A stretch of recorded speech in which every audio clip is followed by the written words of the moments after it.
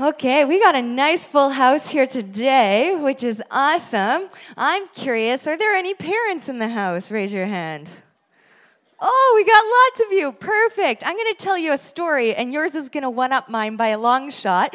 So I'm going to ask for someone else. Is there any aunties in the house? Any aunties in the house? Okay, better. More my crowd. Uncles in the house? Any uncles? Okay, there we go.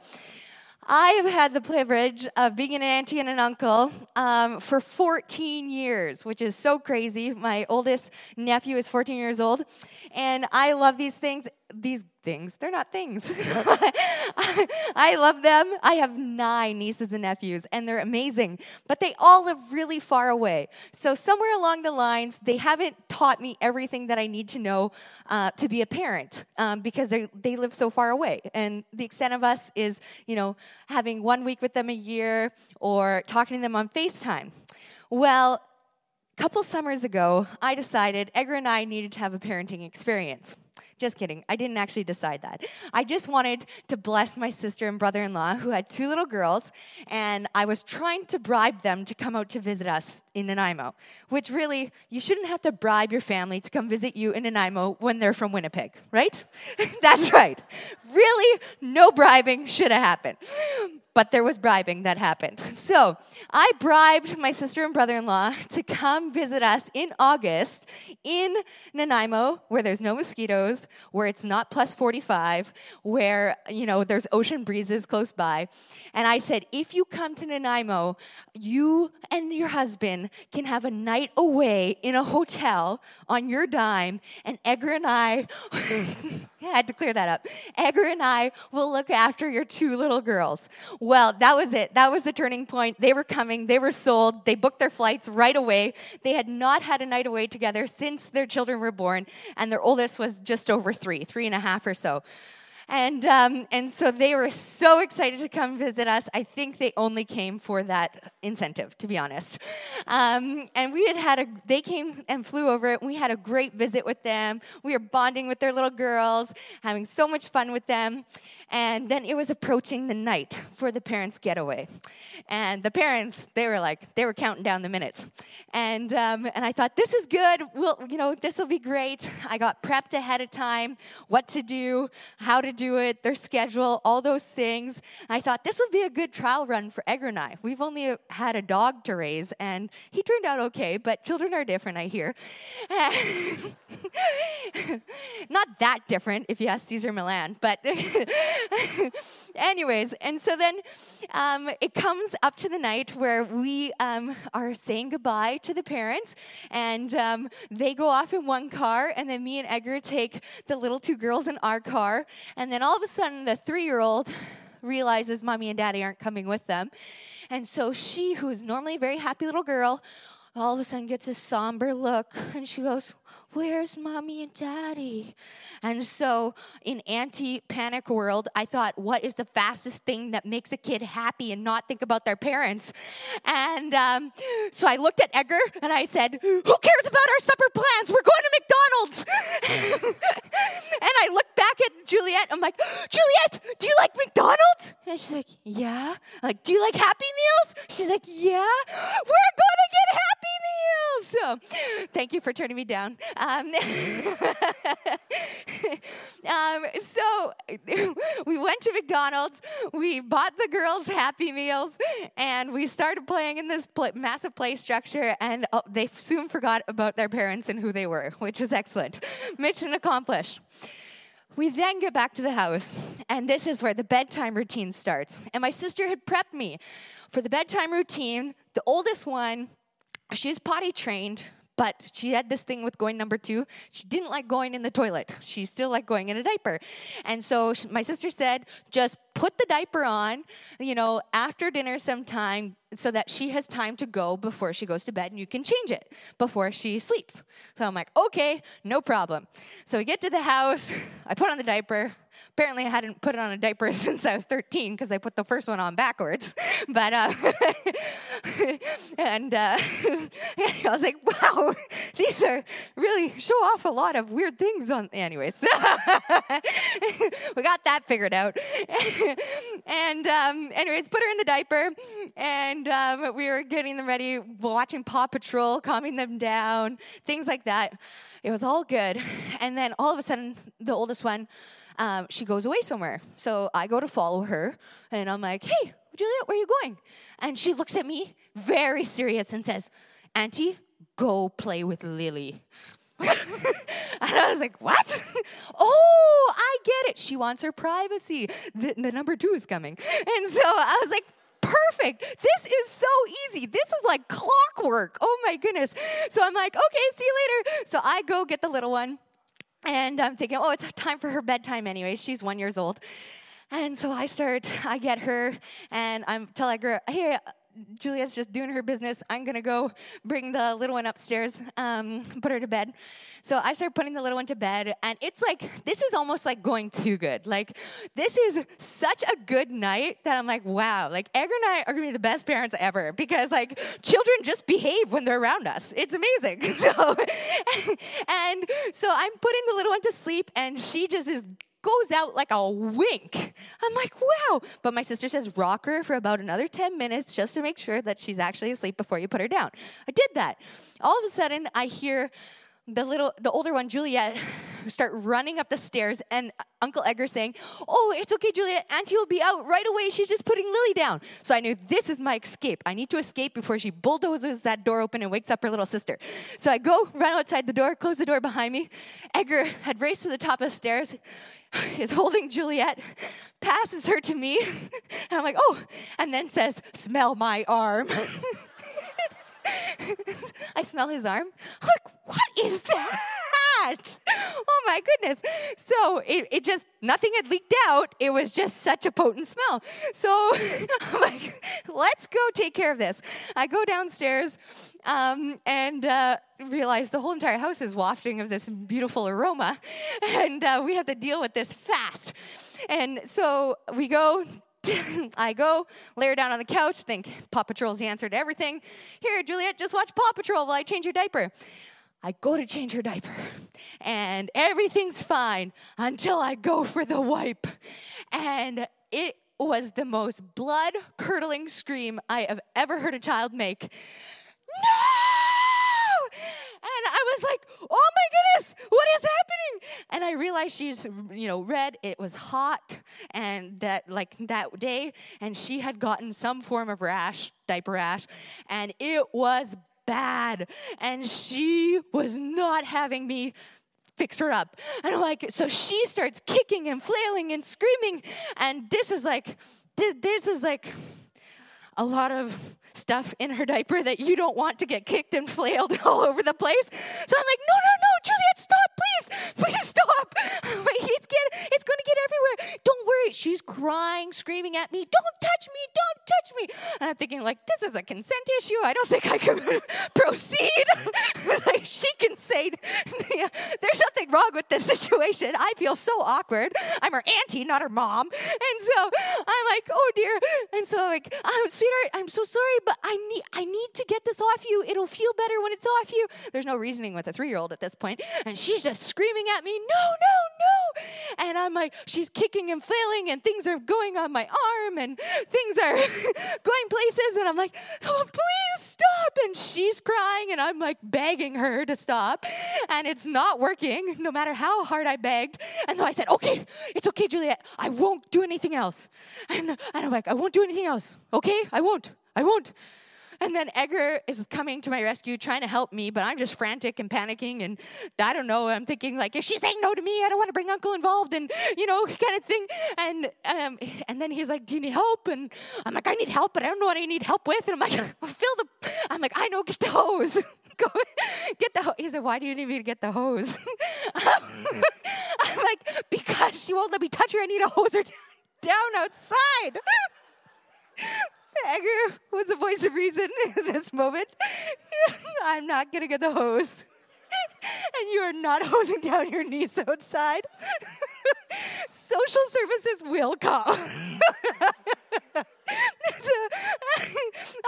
It was not my best moment. And so I was like, well, I don't know what to do.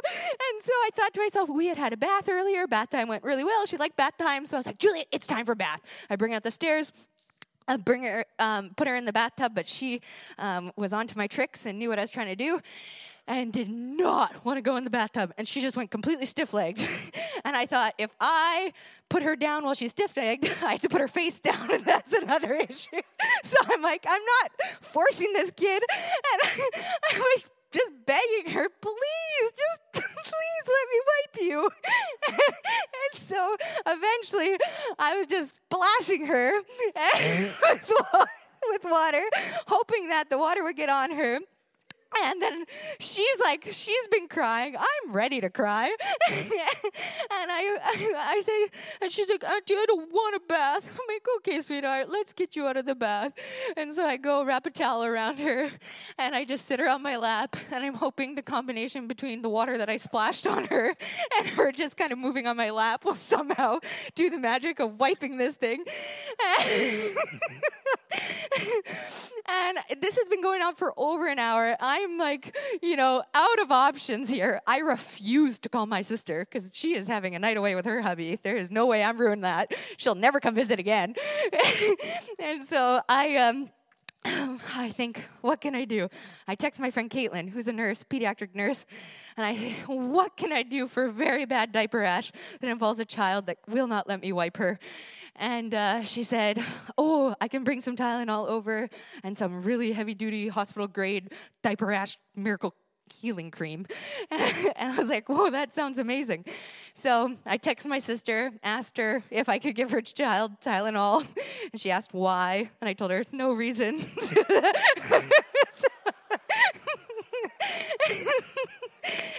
I said, don't worry about it, just enjoy your honeymoon. And then my friend Caitlin came over, and by this time, the kid was so exhausted. Like, she had been fighting tooth and nail for so long. She was so tired. And so I held her head and just talked to her nicely, and she let Caitlin do her thing, and she was just ready to fall asleep on the couch. And so we diaper her back up and, lay her down to bed. And that night, I went to bed, and I just remember replaying the events in my head like a trauma scenario that I never wanted to walk through again. And I just looked at Edgar, and I was like, just please hold me. And that was one of those moments where I just felt like no matter what I did, no matter how good I thought I could come up with a solution, it wasn't going to work. Like, nothing was going to work in my favor.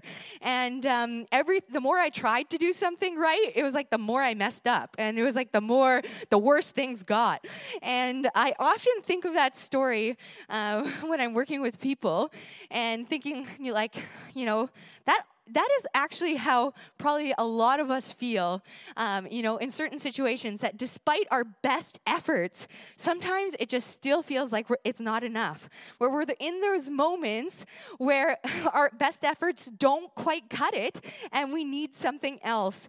We need someone else. We need a rescuer, an intervention, a heavy-duty, miracle-working, hospital-grade diaper rash cream number. And it's so hard when we get to that point where we realize we can't do this on our own. We can't do this at all. And some of you guys may actually feel like that right now. You may feel like you are in a drowning scenario, that you're barely keeping your head up this summer or this year or in this season of parenting or in this decade. And some of us are in those places because of our own doings and the choices and mistakes that we've made that have had repercussions and consequences. But also, maybe some of us, I'm going to look over here for a second. For instance, maybe some of us chose to watch Netflix instead of study for our finals, and that resulted in having to redo some courses, or maybe summer school, which I never hear about anyone taking summer school here, so I don't know if it even exists. But in Manitoba, summer school is a thing. Some of it could be from our own choices. And some of those things could be more serious consequences we're facing because of, because of other big choices that we've made or mistakes that we've made that have had larger consequences. Or maybe we feel like that we're in this spot of desperation simply because of circumstances that are completely out of our control. And life circumstances have led us to this point. Maybe it's juggling your family and work life that's always at odds with each other, and you feel like you're drowning and failing at both of them. Maybe it's walking through a tough season in your marriage where there's lots of tension at home, and you're never able to find the peace. Maybe it's walking through a tough season with a rebellious child, and no matter what you've done, you can't seem to get them on the path that you know is good for them. Maybe it's walking in a season of wanting to be married, but it hasn't happened yet. Maybe it's fighting an addiction that you thought you had kicked a long time ago, but it has shown its ugly head again. Or maybe it's watching a loved one relapse with an addiction that you thought that they had kicked a long time ago, but here it is again. Maybe it was losing a job that you really needed to help pay the bills. Maybe it's hearing a family member's diagnosis is back and worse than ever this time. I don't know your situation, but I know that most of us at some point in life have hit that place where we know that our best efforts just aren't enough and we need something or someone else. I'm going to presume that we've all been in those situations, or that many of us are in those situations. I imagine that's how the people in Isaiah's time were. Left, maybe they didn't realize it all the time, but left to their own efforts, their own sinful desires, they became a mess of a people. And in many ways, they caused a lot of their own misery by the choices that they were making. And like Pastor Darcy said, the prophet Isaiah had to call them out on their stuff. Isaiah's mission was to call the people of Judah to repentance and to change. It's interesting to note that throughout the book of Isaiah, that wasn't the only thing Isaiah was prophesying. Isaiah didn't only call people out on their poop, but he needed to do that. I needed to insert the word poop in light of our earlier story. But he needed to do that, but he also prophesied of what was to come. More importantly, who was to come. He prophesied of the game changer that would one day turn their lives upside down. Isaiah is actually considered one of the most Jesus-centered books in the entire Old Testament. Over and over and over again, Isaiah points towards the coming of the Messiah, the coming of Jesus that would change the world forever.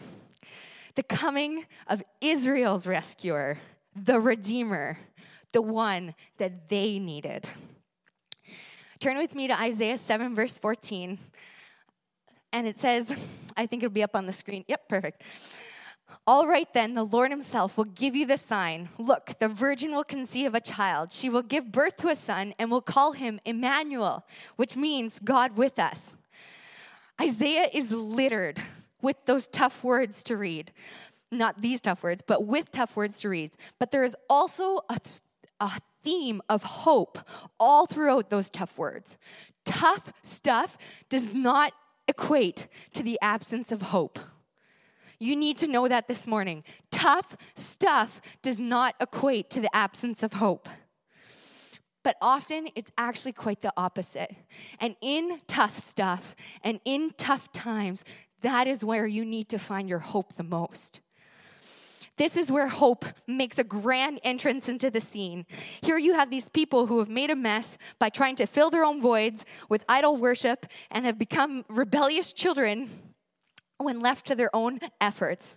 Announcing that God was promising to come and be with his people certainly was the announcement of the ultimate hope that humanity would ever know. But unfortunately, the fulfillment of this prophecy would not come for another 700 years for the Israelite people.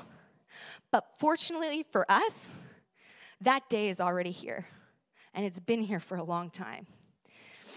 It's not Christmas, and I won't try to take Pastor Darcy's Christmas story away from him, even though Pastor Darcy thinks it's okay to singing Christmas tree songs in July. So I think I should be okay to say Christmas stories in July, but I won't get too into that.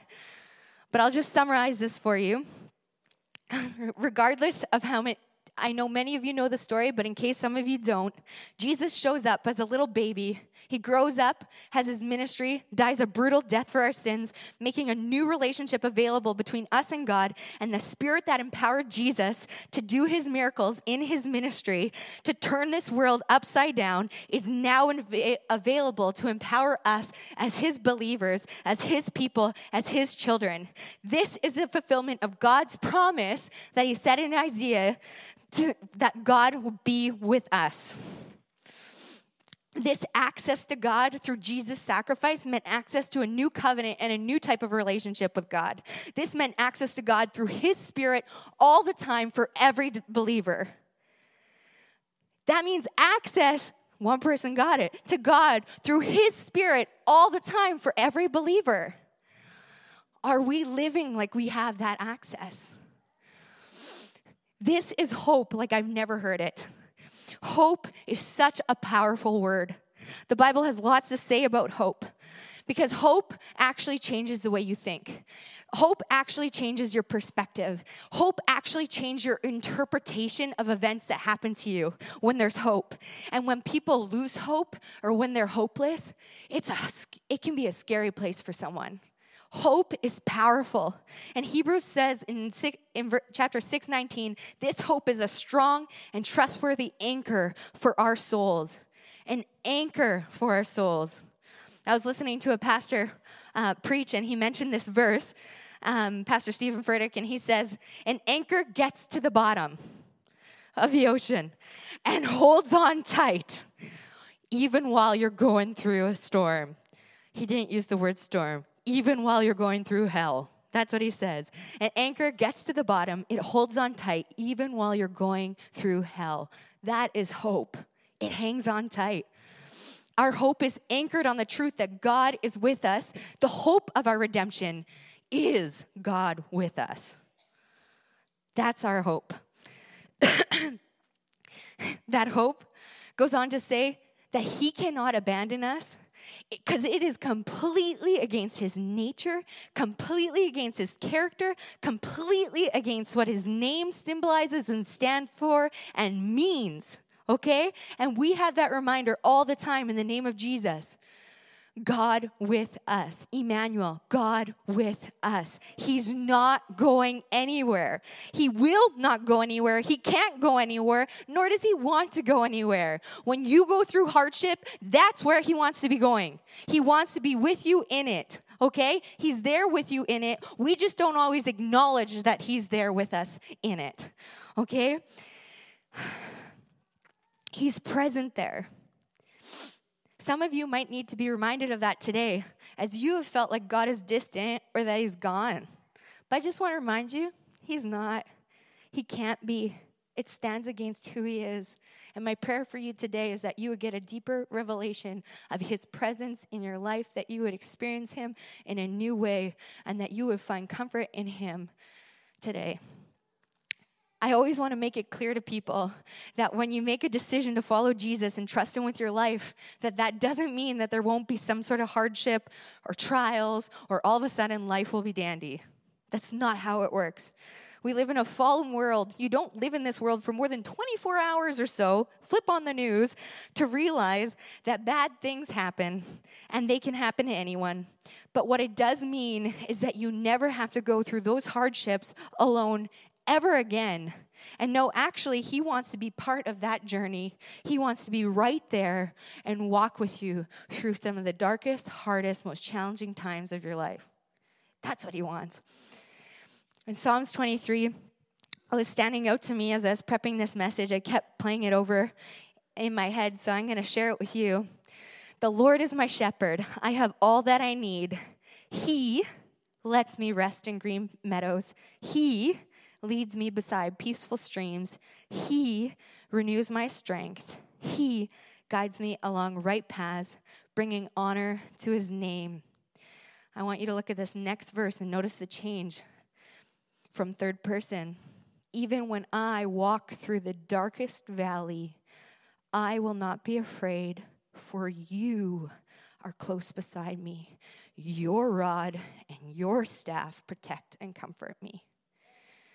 I read a commenter, and he pointed that out. He pointed out the change to the third person in the 4th verse. He says that in the darkest part of the verse, that is when David doesn't refer to God as he, but he changes it to you, to represent a very close and a very personal relationship between him and the Lord. And that's what he wants. While you go through the hard parts, the darkest part, the Lord is not far off, and he wants to be the closest one to you. The closest one to you, meaning the one that you go to first.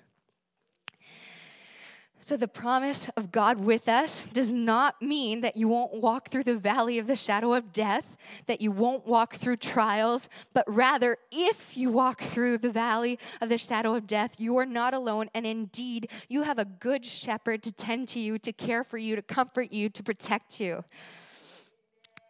So, like I said, some of you may feel like you're walking through a trial right now or going through a difficult season, a challenging one. A season that feels never ending or endlessly taxing, and you need to be reminded that. Some of the darkest moments of my life is where I have seen God show up the most in my life. He's there all the time, but in that moment of desperation, when I finally got to the point where I knew I cannot do something on my own strength anymore, that I knew I cannot get through a scenario without him, and I turned to him, he showed up in a way that I couldn't imagine. And I would have never imagined going through that situation without him. And you know what? That's true for me. But as I talk to people, and I talk to a lot of people, and people actually talk to me back. It's not just me talking. They talk back. And they tell me their stories, and they tell me their lives. This is what happens to a lot of people. That a lot of people in their darkest times, when they have decided to turn to Jesus through them, they have experienced a depth of him, an intimacy with him that they had never experienced before. Moments that we never want to repeat, yet moments where God's presence and strength and love and grace come alive like never before. That's what seems to happen. So Jesus, he comes on the scene. He's the fulfillment of those scriptures. And like John 1 says, he came into our neighborhood. He was born in a stable, grew up being tempted, yet did not cave, and began his ministry that gave lepers, adulterers, and social outcasts a sense of belonging, and it brought the fulfillment of his name, God with us. Remember, Jesus is to be experienced. He's not just meant to be talked about. He wants to experience this life with you. And what we learned from Isaiah last week from Pastor Darcy is that God is more concerned about our heart's relationship with him than our religious knowledge of him. God wants your heart. He wants your heart. Because of what Jesus did, we can come boldly into God's throne room of grace. Come boldly to God, not sheepishly. We can come boldly to him. And it is a throne room of grace, not of judgment or condemnation or shame, a throne room of grace. There's another type of hope that Isaiah brings our attention to, still directing us to the ultimate hope, the promised Messiah. The book of Isaiah is littered with prophecies of what the Messiah will do and be like and go through. And I want to bring your attention over to Isaiah chapter 11, which stood out to me in a way that never had quite before. So read with me, Isaiah 11, you don't have to say it out loud, but Isaiah 11, 1 verse 5, out of the stump of David's family will grow a shoot. Yes, a new branch bearing fruit from the old root. And the Spirit of the Lord will rest on him. The Spirit of wisdom and understanding, the Spirit of counsel and might, the Spirit of knowledge and the fear of the Lord. He will delight in obeying the Lord. He will not judge by appearance nor make a decision based on hearsay. He will give justice to the poor and make fair decisions for the exploited. The earth will shake at the force of his word, and one breath from his mouth will destroy the wicked. He will wear righteousness like a belt and truth like a garment. It's talking about Jesus again. But I read verse 1. Out of the stump of David's family will grow a shoot. Yes, a new branch bearing fruit from the old root. These verses foretell the truth that Israel is going to be chopped down and left like a stump. The stump will be burned down, but after all that burning, what will be left is a holy seed that will survive into the future. That's the evidence of hope yet again. That holy seed is once again their Messiah to come. It's the ultimate hope that says there will one day be fruit again, even if something is cut down to a stump.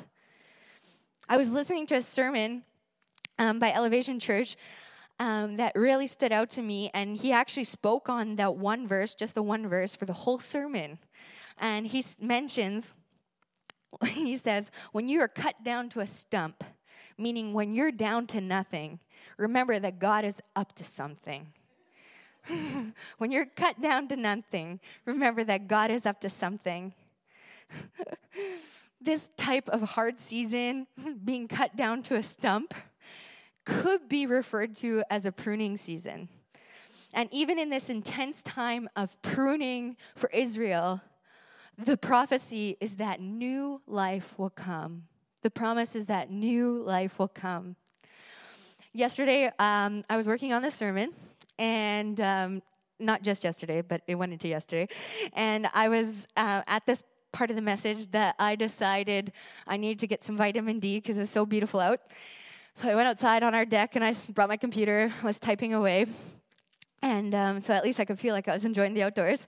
And all of a sudden, Edgar's beside me, or close to me on the deck, and he says, "Wow, I can't believe how many apples our apple tree has, even though I pruned it so hard this year." And it was so weird, because he literally said that as I was at this point in the message. And I just looked at him, and I was like, "Honey, you're a genius!" And he's like, "What?" I'm like, "You're a genius." I'm like, "That fits my sermon perfectly." And then he's like, "What?" I'm like, "Tell me why you pruned the tree." He's like, "What?" He's like, "I was like, just tell me why you pruned it. Why did you prune the tree?" So he told me his reasons for pruning the tree, and I fact-checked them, and they're all good reasons. So if you're a gardener, you know this, but I'm not. Edgar's my green thumb. You know that pruning is good for the plant. Dead branches hinder the growth of the healthy branches, so when you prune the tree, you take away some of the less healthy branches. It gives energy and resources to the branches that need it. Otherwise, the branches that aren't going to bear fruit just waste the tree's energy. So pruning the tree makes the roots stronger and encourages new branches to grow. It also removes any portions that might have disease or fungus and stops it from spreading to the other parts of the tree, which will also help the fruit to grow more plentifully. Also, by pruning it allows more light to get into the tree because there's less branches that shade it over and darken it. This is the process of photosynthesis. I looked it up. Okay.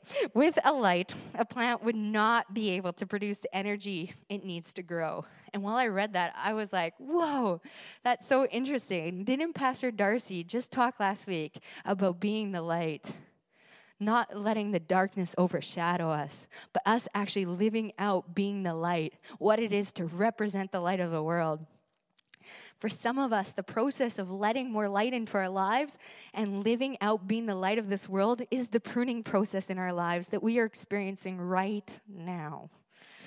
That pruning process that's actually shaping our character and developing more depth in us than we would have happened otherwise. Sometimes these seasons, though we never invite them, they tend to be the seasons that we look back on and that we see the most growth in our lives. In fact, most of us learn things the tough way. We actually learn more the hard way and from our failures as people than we do from our successes, which is so weird. But it makes sense. I don't think anyone could convince me that diaper rash is a good thing for children to have.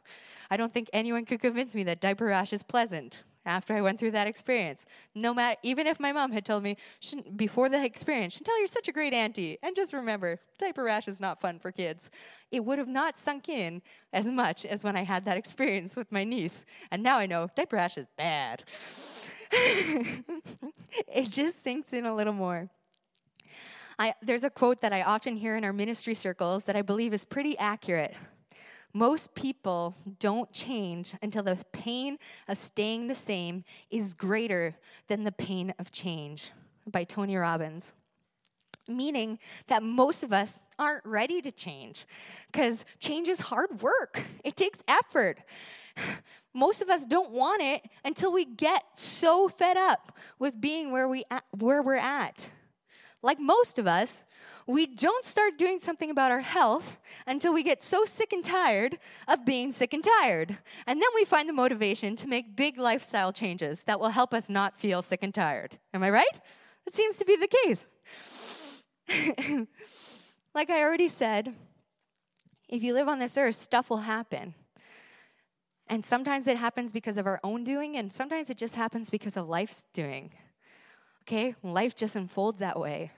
And God, in his goodness, can use whatever the enemy has tried to use to destroy you and turn it around for good and for his glory and to use you. Okay? He can turn it around. We think that when God says he's going to do something in our lives, that it's always going to be easy. But oftentimes, it's not easy. It's hard because with growing comes pains. With growing comes being stretched. And that stretching process doesn't always feel great. But don't worry, because there's hope in hardship. There's hope there of a greater outcome. There's hope that you're not going to be alone while you go through it. And I don't want you to think that you're messed up or that you're weird or that something is wrong with you if your life has been difficult. Because I think that's a false sense of shame that you're carrying. Sometimes life is just difficult. Don't always assume that you're doing something wrong just because something doesn't turn out the way that you thought it should. Don't carry that guilt. Don't carry that shame. I work with teenagers and preteens, so don't get me wrong. Some of us cause our own grief by making poor decisions that happen. But I believe that there's some people here today that are living in some of that unnecessary grief and shame because life has been hard and you keep searching your life to see where it is that you messed up. And I don't know who this is for, but I think it might be for someone. If God hasn't shown you it yet and you've asked him, move on from it. That type of shame and guilt is hurting you, not helping you. Move on from it. Don't carry that. Jesus went to the cross to carry your shame so you don't have to. And Jesus, while he was on earth, he had lots to say about the pruning process. And he talks about it in John 15. And I'm just going to skip ahead. As the branch cannot bear fruit of itself unless it abides in the vine, so neither can you unless you abide in me. I am the vine, you are the branches. He who abides in me and I in him, he bears much fruit. For apart from me, you can do nothing. God wants to come into the hard situations. He's not afraid of them. He's not intimidated by them. In fact, it's often the place that he shows up and is glorified the most because we've reached the end of our capacity and we start tapping into his capacity. If life wasn't sometimes hard, then we would just rely on ourselves and trust in ourselves and in our own strength. And guess what? We weren't meant to do that. We are not enough. But Jesus is enough. And apart from him, I don't know if we want to do something. Apart from him, we can do nothing. And that's an okay place to be. So remember that there's hope in this pruning season and in this pruning process. My philosophy when it comes to hardships and tragedy is that if I'm going to suffer, I don't want it to be for nothing. Okay? I want God to use it. And sometimes him using it is just him growing me through it. And then sometimes him using it is him growing me through it and then helping me to help others grow through it.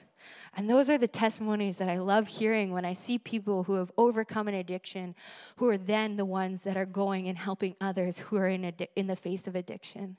I love hearing the testimonies of people who have experienced loss of loved ones, maybe a miscarriage, and then they're the ones going and they're ministering to those with a heart that is so big because they know exactly what it's like to be there.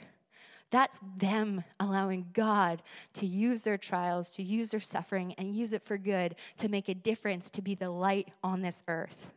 That's beautiful. And Paul says in Romans 5, verse 2-6, because of your faith, Christ has brought us into the place of undeserving privilege where we now stand and we confidently and joyfully look forward to sharing God's glory. We can rejoice too when we run into problems and trials, for we know that they help us develop endurance. And endurance develops strength of character, and character strengthens our confident hope of salvation. And this hope will not lead to disappointment. This hope will not lead to disappointment, for we know how dearly God loves us because he has given us the Holy Spirit to fill our hearts with his love. When we were utterly helpless, Christ came at just the right time and died for us sinners. I need you to read number 5 with me. This hope will not lead to disappointment. Your hope may not lead to disappointment, but it might come from disappointment. Okay? Your hope will not lead to disappointment, but it might come from disappointment. And meaning that when you've been disappointed, that could be the very thing that points you to Jesus and makes you run to him. That could be the very thing that God uses for you to touch the lives of the people around you.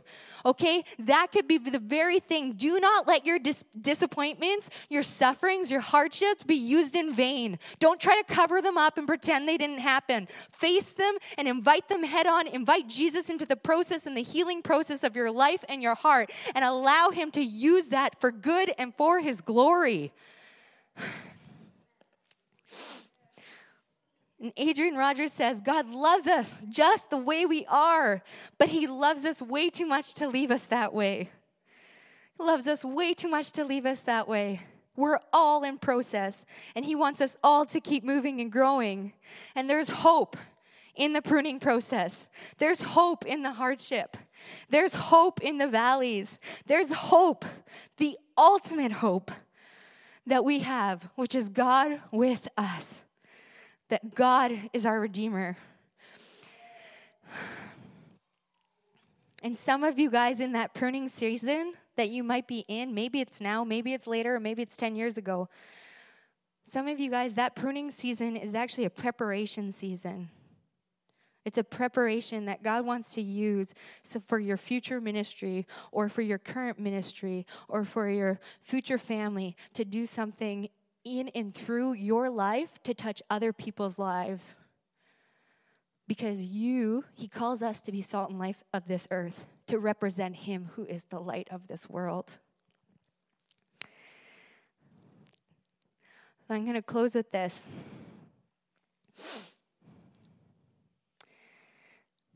Brian Stevenson, who works and advocates for the incarcerated in the States, he's a speaker and author and things like that. He's a really interesting guy. He says, each one of us is more than the worst thing that we've ever done. And I always love walking with people, young people, after they've messed up and being able to tell them that truth. You are more than the worst thing you have ever done. If you've murdered someone, you're more than a murderer. If you've stolen, you're more than a thief. You are more than the worst thing that you've ever done, meaning that there is nothing that is not enough for God's grace. That God's grace is sufficient for everything, and he always has more for us. And some of you, I'll add to that and say, all of you are more than the worst thing that's ever happened to you. Because sometimes it's easy to think of those trials and those sufferings and to bring them and take them as our identity, where we hold them and it covers us and we walk in this victim state of this happened to me, I must be this because this happened to me. Some of you guys need to be freed from that thought because that's a lie. All of you are more than the worst thing that's ever happened to you. And God sees your life. He loves you the way you are, but he sees your potential and he sees what he wants to do in you, and he's not done with any of you. He's not done with any of you. So I'm going to get you, if you can close your eyes, I just want to pray over you. And I'm going to pray, I'm just going to open with Isaiah 40, which has been a verse that just breathes so much hope. Isaiah 40, verse 31, but those who trust in the Lord will find new strength. They will soar high on wings like eagles. They will run and not grow weary. They will walk and not faint. So God, I just want to thank you for every single person here. And I thank you, Jesus, for the hope that we have in you. And God, I thank you that we have hope that no matter what happens in this life, that you are there with us. And I just want to pray over my friends here today, these people over here, your children here today who may be going through hardship. And I just pray, Jesus, that you would shed your light and your hope onto that situation right now, God. That, Lord Jesus, that they would just feel your arms of love wrap around them, God, in Jesus' name, and that they would just sense you as the good shepherd who comforts them right now. Lord, I just thank you so much for every single person here. And I just pray for every person that's in the pruning process. And maybe it took until this moment right now to realize that it's a pruning process and that it's not you against them. It's just making room for them to turn into the person that you've called them to be. And Jesus, I pray that if we're in that season, that we would press into the pruning process. And God, that we wouldn't separate ourselves from you, but that we would abide in you as our vine. And Lord Jesus, that we would want to have you do the work that needs to be done in our hearts so that we could bear the type of fruit that brings glory to who you are on this earth. So God, we just thank you so much for that. And God, I pray that you would challenge every single one of our lives, every single one of our hearts to walk out in what it means to be the light of the earth, the light in this world. And so God, we thank you for that. We thank you for that. And I just pray, Jesus, I pray a blessing over every single person here today. We thank you, Jesus, for your reckless love that will go to great depths and great extents to get to us. So we thank you for that. In your name, amen. Amen.